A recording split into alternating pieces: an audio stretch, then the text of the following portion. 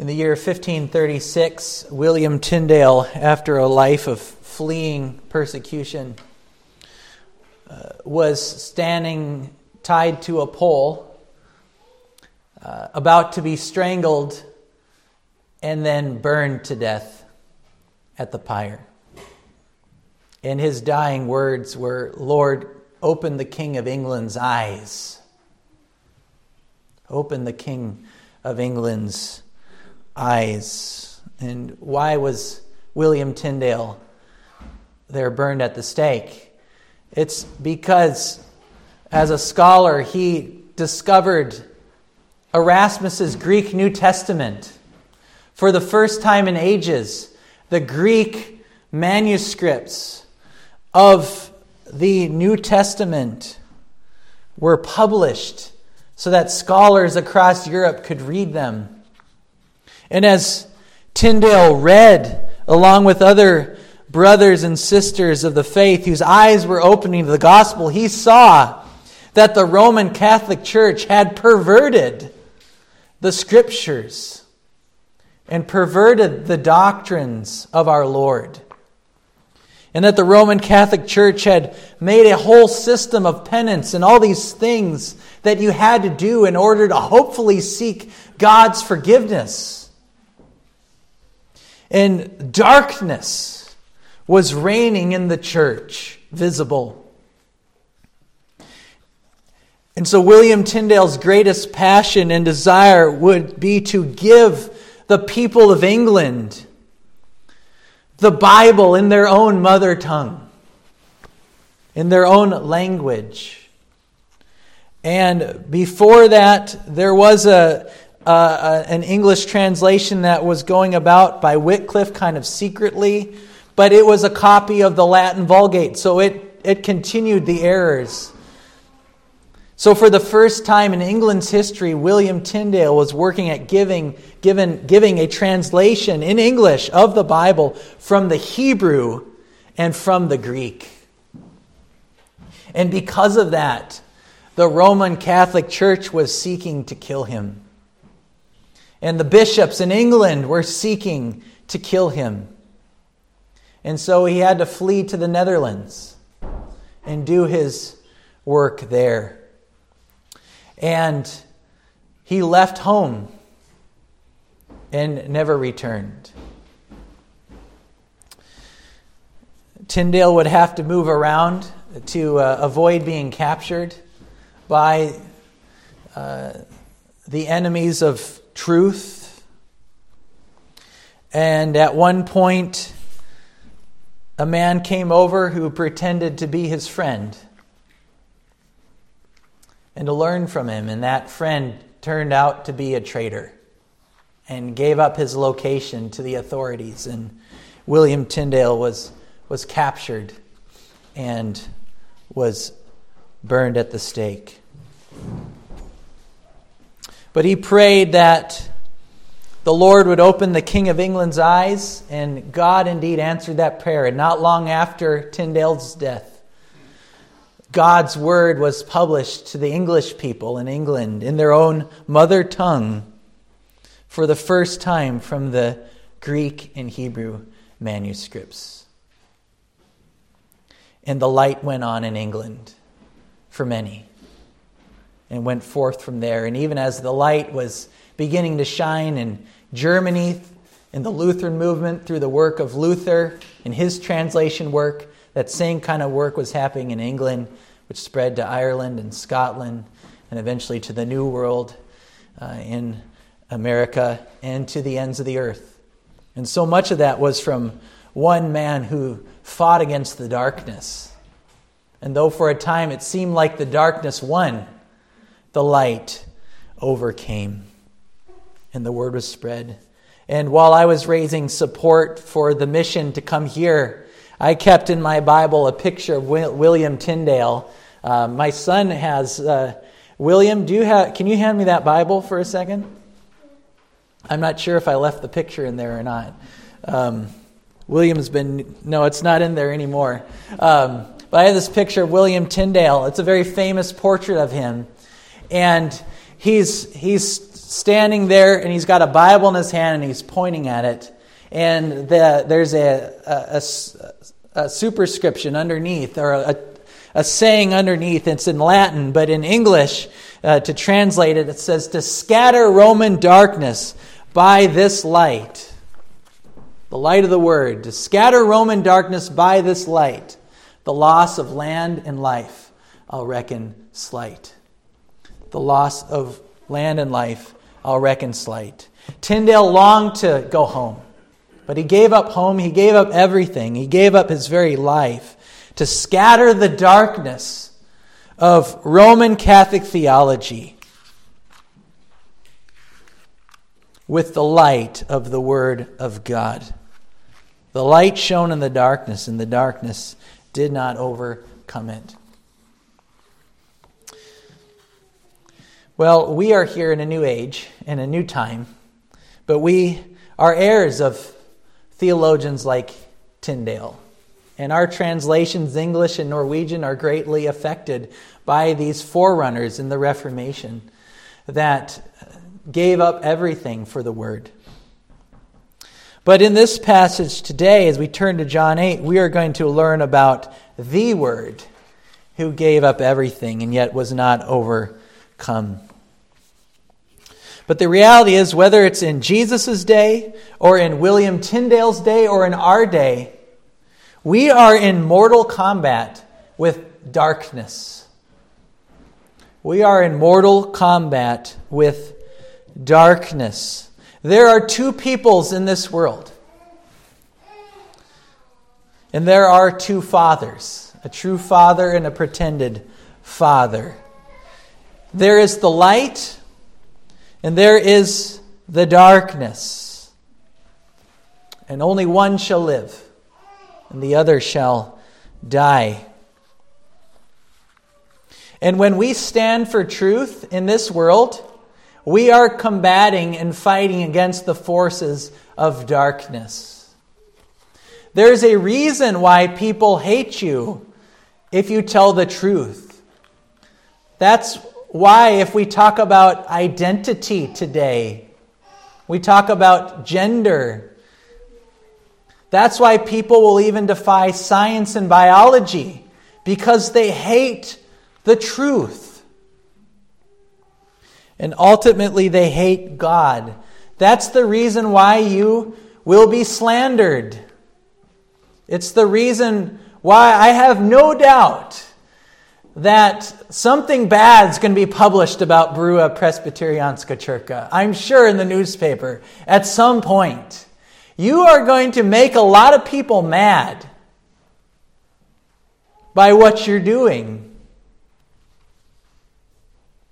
Before we even came over, a journalist found out about us in Bergen, and I think I was called a sexist, a bigot, and I forget what the other thing was. Anyways, it wasn't nice. It's going to happen. If you stand for truth, the darkness is going to come after you. And we read about the reality of that in John 8, as we see it happen to our Lord himself. But we also here find a promise of hope, as well as a call to obedience. And that's what we will look at this morning as we study John chapter 8. Hovar preached last week from John chapter 7 and showed how there's this increasing resistance to Jesus. And Hovar quoted a well-known pastor from the Stavanger area who's been known to say, if people only knew Jesus better, then they would come to him, they would love him, they would embrace him. But that's absolutely wrong. The more Jesus reveals the truth about who he is, the more the world hates him. The more they resist him. And we're going to see more of that in John chapter 8. Now, you might be asking, why are we skipping over the first 11 verses of chapter 8? And the reason why is that John chapter 8, verses 1 to 11 is the well-known story of the woman caught in adultery. But this story is actually not found in the earliest Greek manuscripts of the Gospel of John. So we do not treat John 1 to 11 as inspired scripture because we don't find it in many of the earliest manuscripts. So it was probably added later on. So it is not something we should look to for doctrine or for as inspired scripture. So if you want to know more about textual criticism and how all of that stuff works, I'm happy to answer that after the message. But that's why we are not going to cover 8 verses 1 to 11 in this series of John together. So we come to John 12 as we continue in our series. And what Jesus is going to tell us here, and what we're going to see, is that you cannot escape this conflict of light versus darkness. And you are going to need to make the choice of which path you will follow. Will you follow the path of light or the path of darkness? So we'll look at 3 things this morning. First, we're going to look and come to understand what it means that Jesus is the light of the world. We'll look at that first. And then we'll look at why does the world reject Jesus as the light? And then I am going to ask you the question, who will you follow?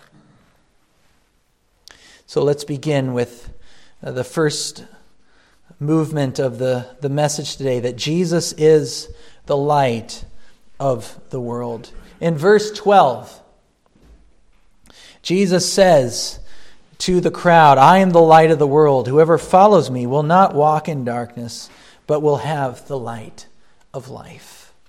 And why does Jesus say this? Why does he call himself the light of the world?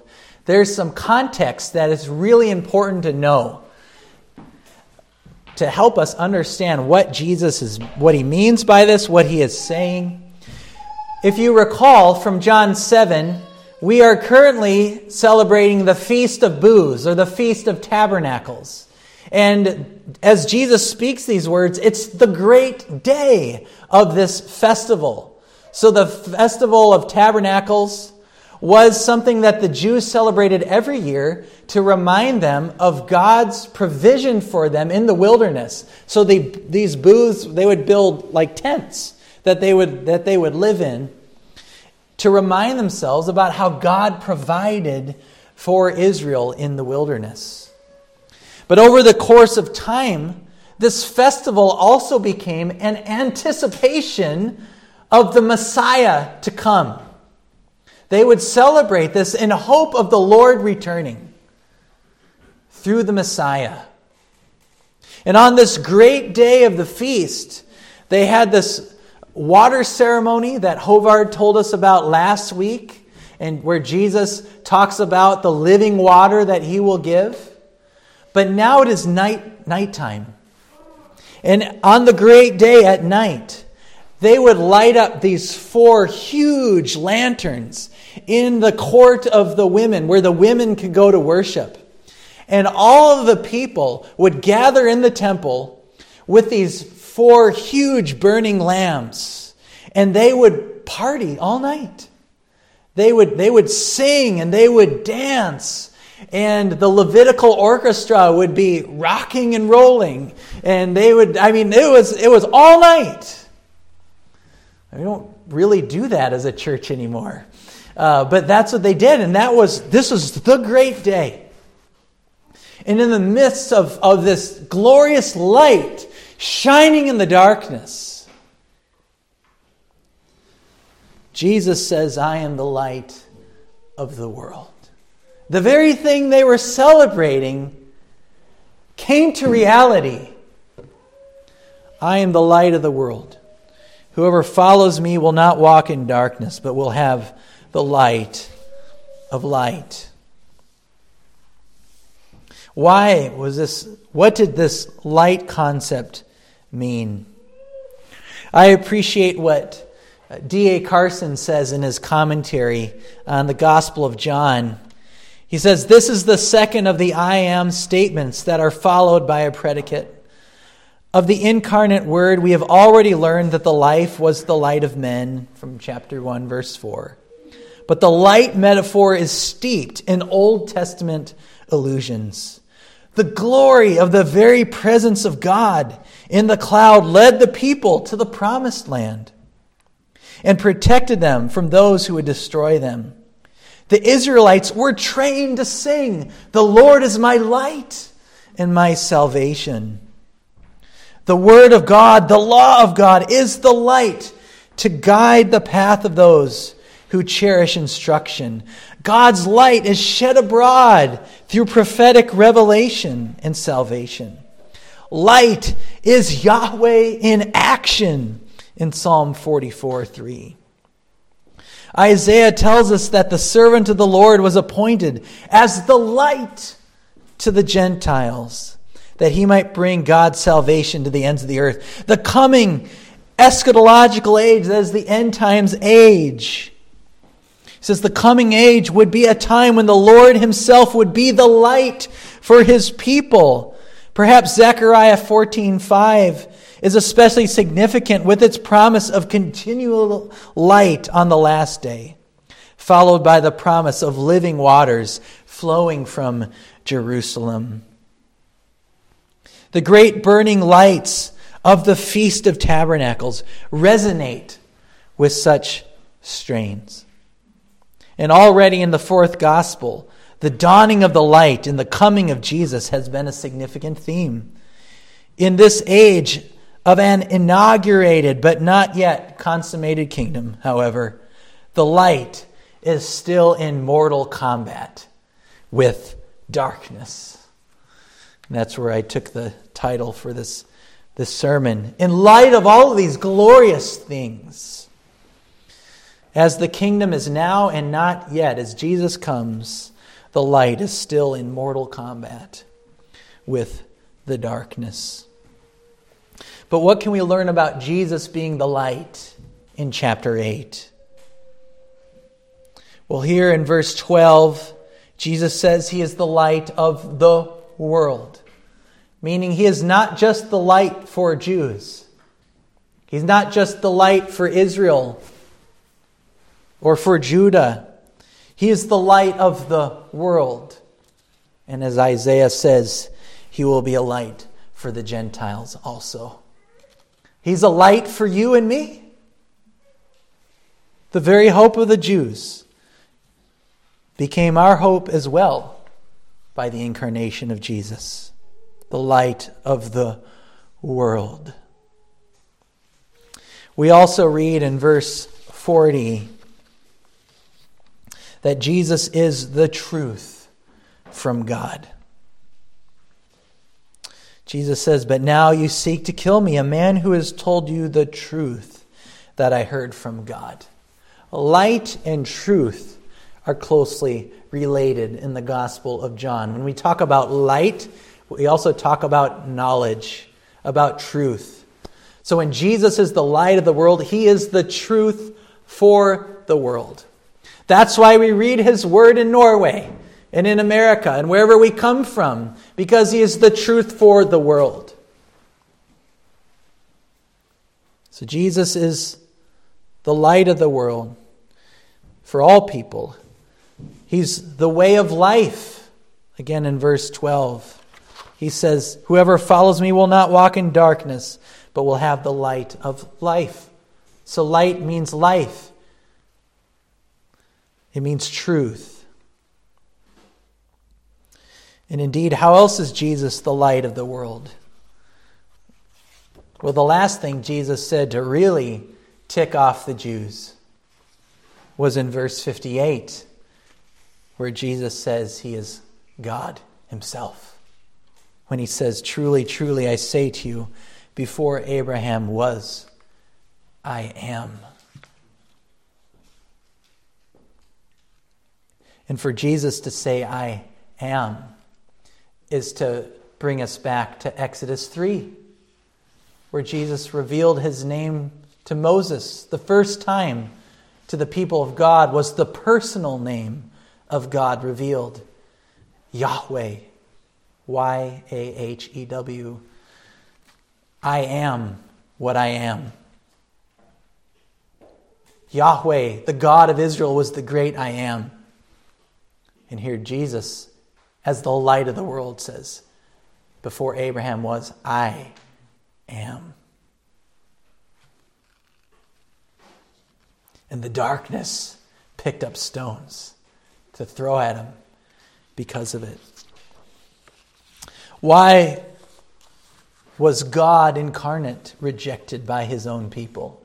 To return to this theme that we get in John in the prologue, he came to his own and his own received him not. And the light shone in the darkness, and the darkness could not overcome it. Why did they hate Jesus? Now this comes to our second movement in the sermon.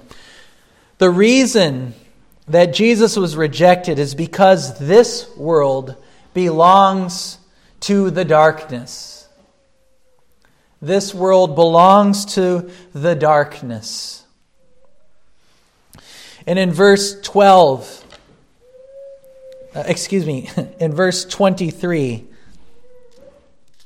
Jesus said, "You are from below, I am from above. You are of this world. I am not of this world." What does Jesus mean by this world? John can use the word world in a couple different ways in this gospel.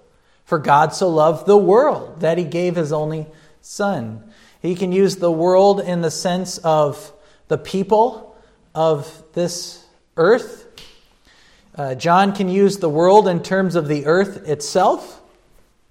But sometimes he uses the word world to refer to the devil's dominion, the system of the enemy. And that's the context in which Jesus is speaking here, and of which he will explain more later on in his dialogue and his argument with the Pharisees here.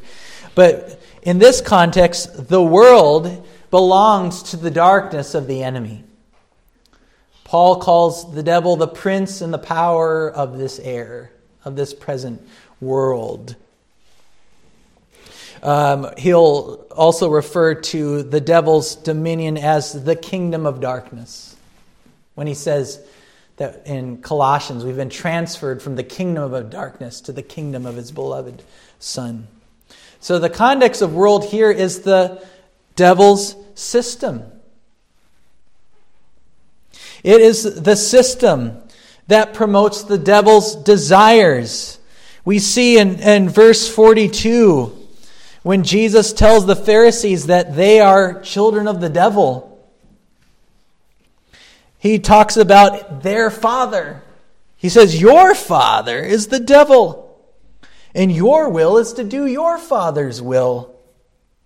Your will is to do your father's desires. He was a murderer from the beginning and does not stand in the truth, because there is no truth in him. When he lies, he speaks out of his own character, for he is a liar and the father of lies."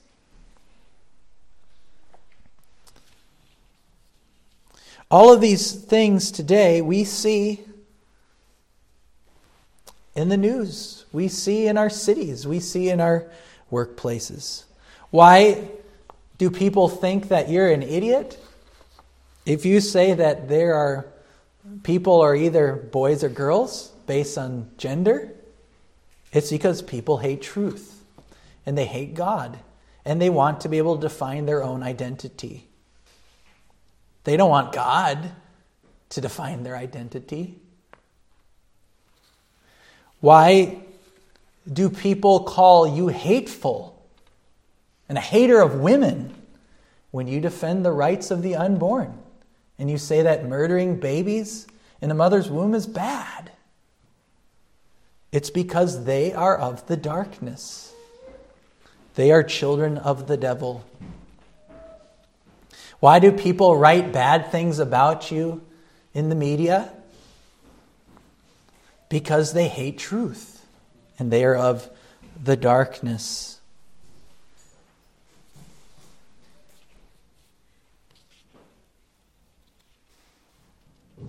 Why are Christians beheaded today in parts of the world, or shot, or burned? It's because these people are of the darkness, and they hate the light. All of the lusts of the flesh that are celebrated are the things that come naturally to people who are of the darkness. Murdering innocent people, murdering God's people, or being against punishing evildoers and murderers with, dare I might say, capital punishment, which God allows, is because people hate the light and they love darkness. There is no truth in them. Why do politicians lie to you? It's because they are of the darkness. And why do they want to silence you? It's because they hate the light. And when Jesus told the truth, they picked up stones to kill him. And they even thought they got away with it when they got Pilate to crucify him on a cross. And they're going to do the same things to you as they did to Jesus if you are a child of the light. They will try to arrest you, try to discredit you, try to silence you. And they might even try to kill you, as they did Tyndale, and as they have done to many today, still today. So I want to close and end this sermon by asking you the question, who will you follow? Who will you follow? For those who choose to follow Jesus, we have some great promises. Jesus says, as I've read already in verse 12, he says, "Whoever follows me will not walk in darkness, but will have the light of life." You will have light. You will have, as Jesus says in verse 31, he says, "If you abide in my word, you are truly my disciples. You will know the truth, and the truth will set you free." You will be free. You will not live bound in slavery to sin and to death and to misery in this life. You will have the light, and you will have joy, and you will have freedom, and you will know the truth. You will see things as they are. And ultimately, friends, you will never taste death. Though we will, unless the Lord chooses to come in our lifetimes, we will all go to the grave. Our bodies will be decomposed and return to dust. But our souls will be with the Lord, and on the great day, this world will be renewed, even as our bodies will be raised from the dust, and our souls will be saved at last. And Jesus says in verse 51, "Truly, truly, I say to you, if anyone keeps my word, he will never see death." So friends, what we are doing today is something that will never stop. Even when we go our own ways in this world, we will celebrate with one another in the new creation and worship our Lord and the Lamb who is seated on his throne. They might stone us, they might kill us, they might persecute us, but the light shall never overcome, the darkness shall never overcome the light. I got to be careful what I say. The darkness shall not prevail. But what if you choose to follow the darkness? It's very easy to follow the darkness because life is a lot smoother for you if you just go along with what the world wants you to say. It's a lot easier at your workplace if you just go along and celebrate the sin that the workplace is celebrating to demonstrate that they're woke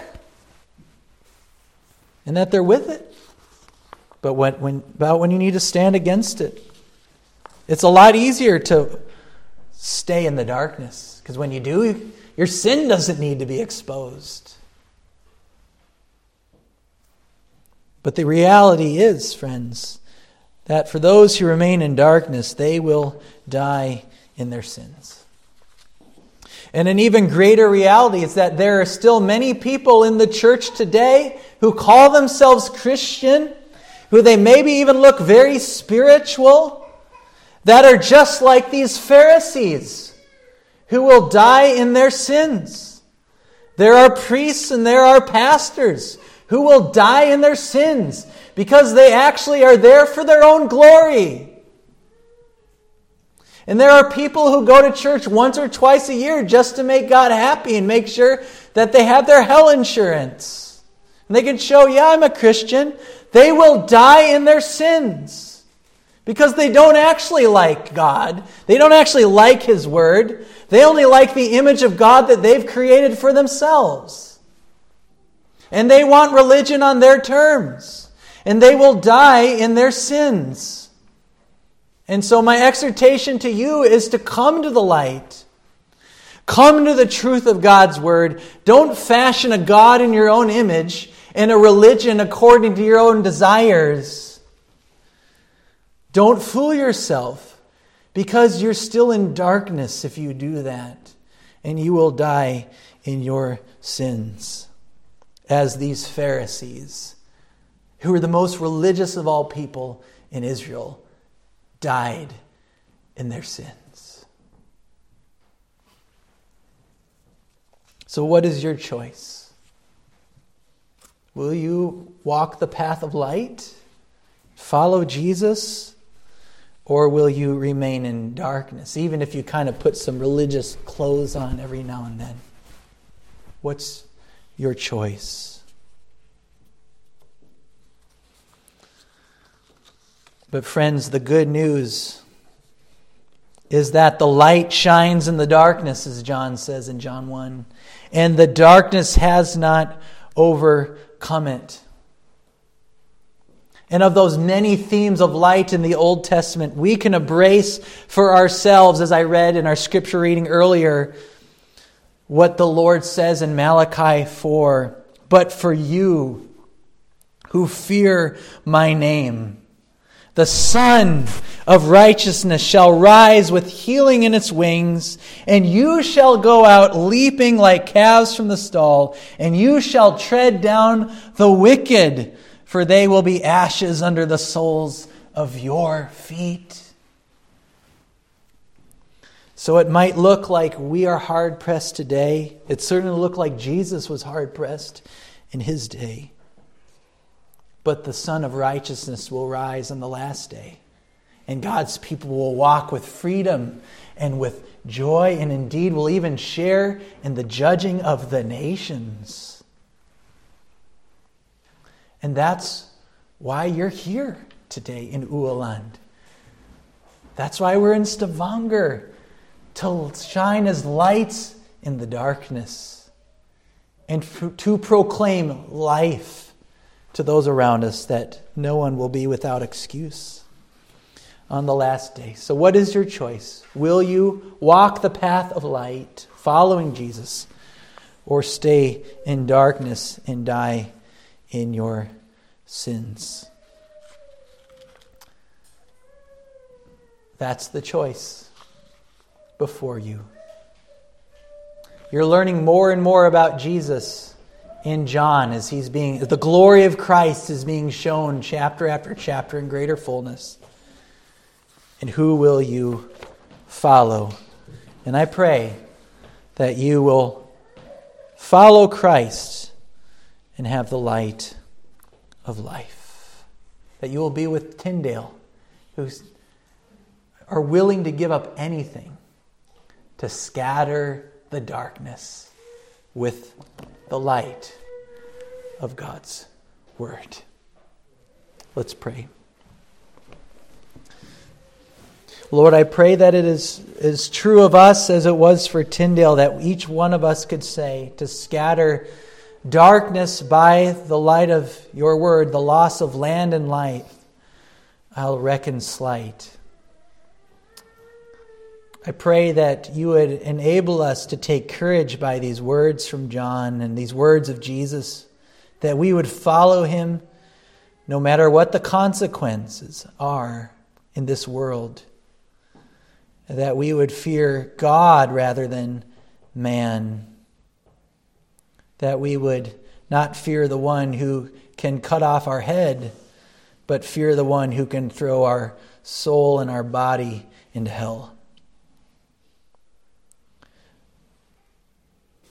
But having said that, Lord, I trust that those here are followers of the light, and I pray that your light would shine brightly, and I pray that you would strengthen us in your grace, that any darkness that is in Norway shall not overcome, and any darkness that is in this world shall not overcome it. Lord, we pray that Jesus would be with us as we know he is, that we would feel his presence, and that you would give us courage, even if they choose to pick up stones against us. In his name we pray. Amen.